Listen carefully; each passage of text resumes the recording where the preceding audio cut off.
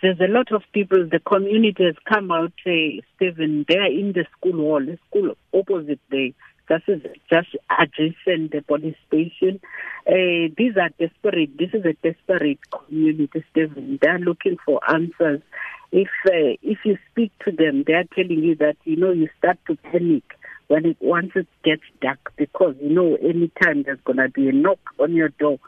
People saying, open up, or I'm going to shoot this door open. You get stories like that. And sometimes they say now, since there's been an attention, a spotlight on this incident, at least it's a bit better, because now there are police that were deployed, from Sunday. Although they are still complaining, because they are saying the police are there during the day patrol. And they are alleging that the police leave at 10 o'clock. And then, you start to panic again. They don't sleep.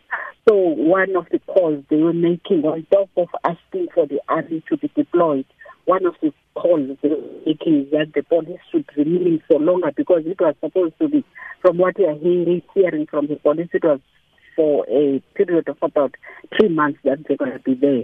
So they want the police to remain there until the army is deployed in the area. So the situation is very tense in that community during the day, during the night.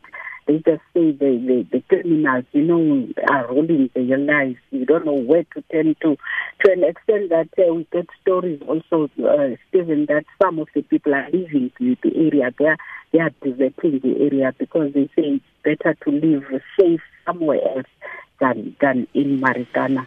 It always sounds like a community at war with itself, or are the gangster elements from outside the area? What do the community say about that? It looks like, as you say, the community at war with itself, because, this is a very new community, Stephen, Marikana. I remember it's about 3 or 4 years old when they were taking this land by force. The anti-invasion unit of the city of Cape Town would come here, to chase them out, and then they would fight back, until they gave up. The anti-land invasion unit gave up, and then they lived there.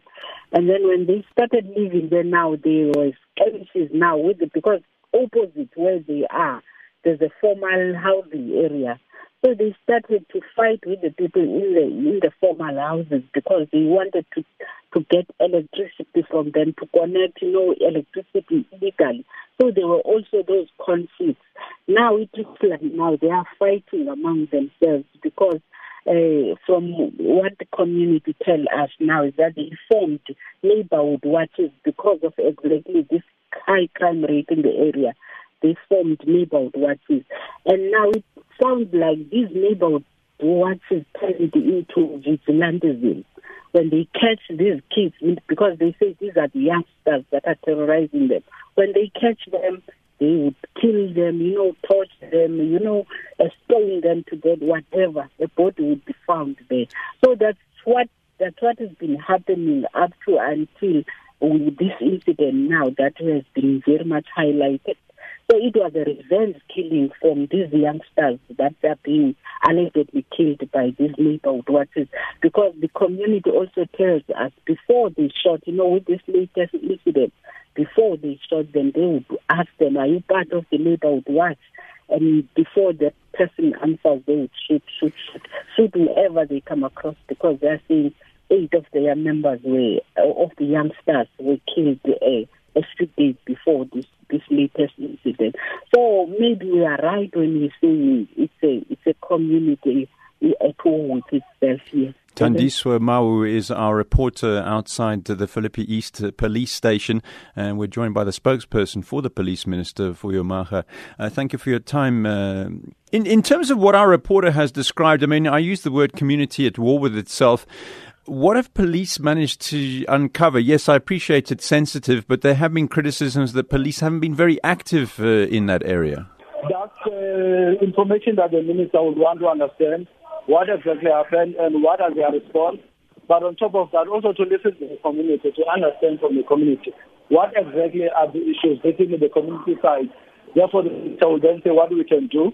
But safe to say that the deputy commissioner Major General Mann has been deployed here together with the TRT as well as the National Intervention Unit. And they'll be here up until the situation comes to normality. In terms of the difficulties of policing in the area, what have police been telling you?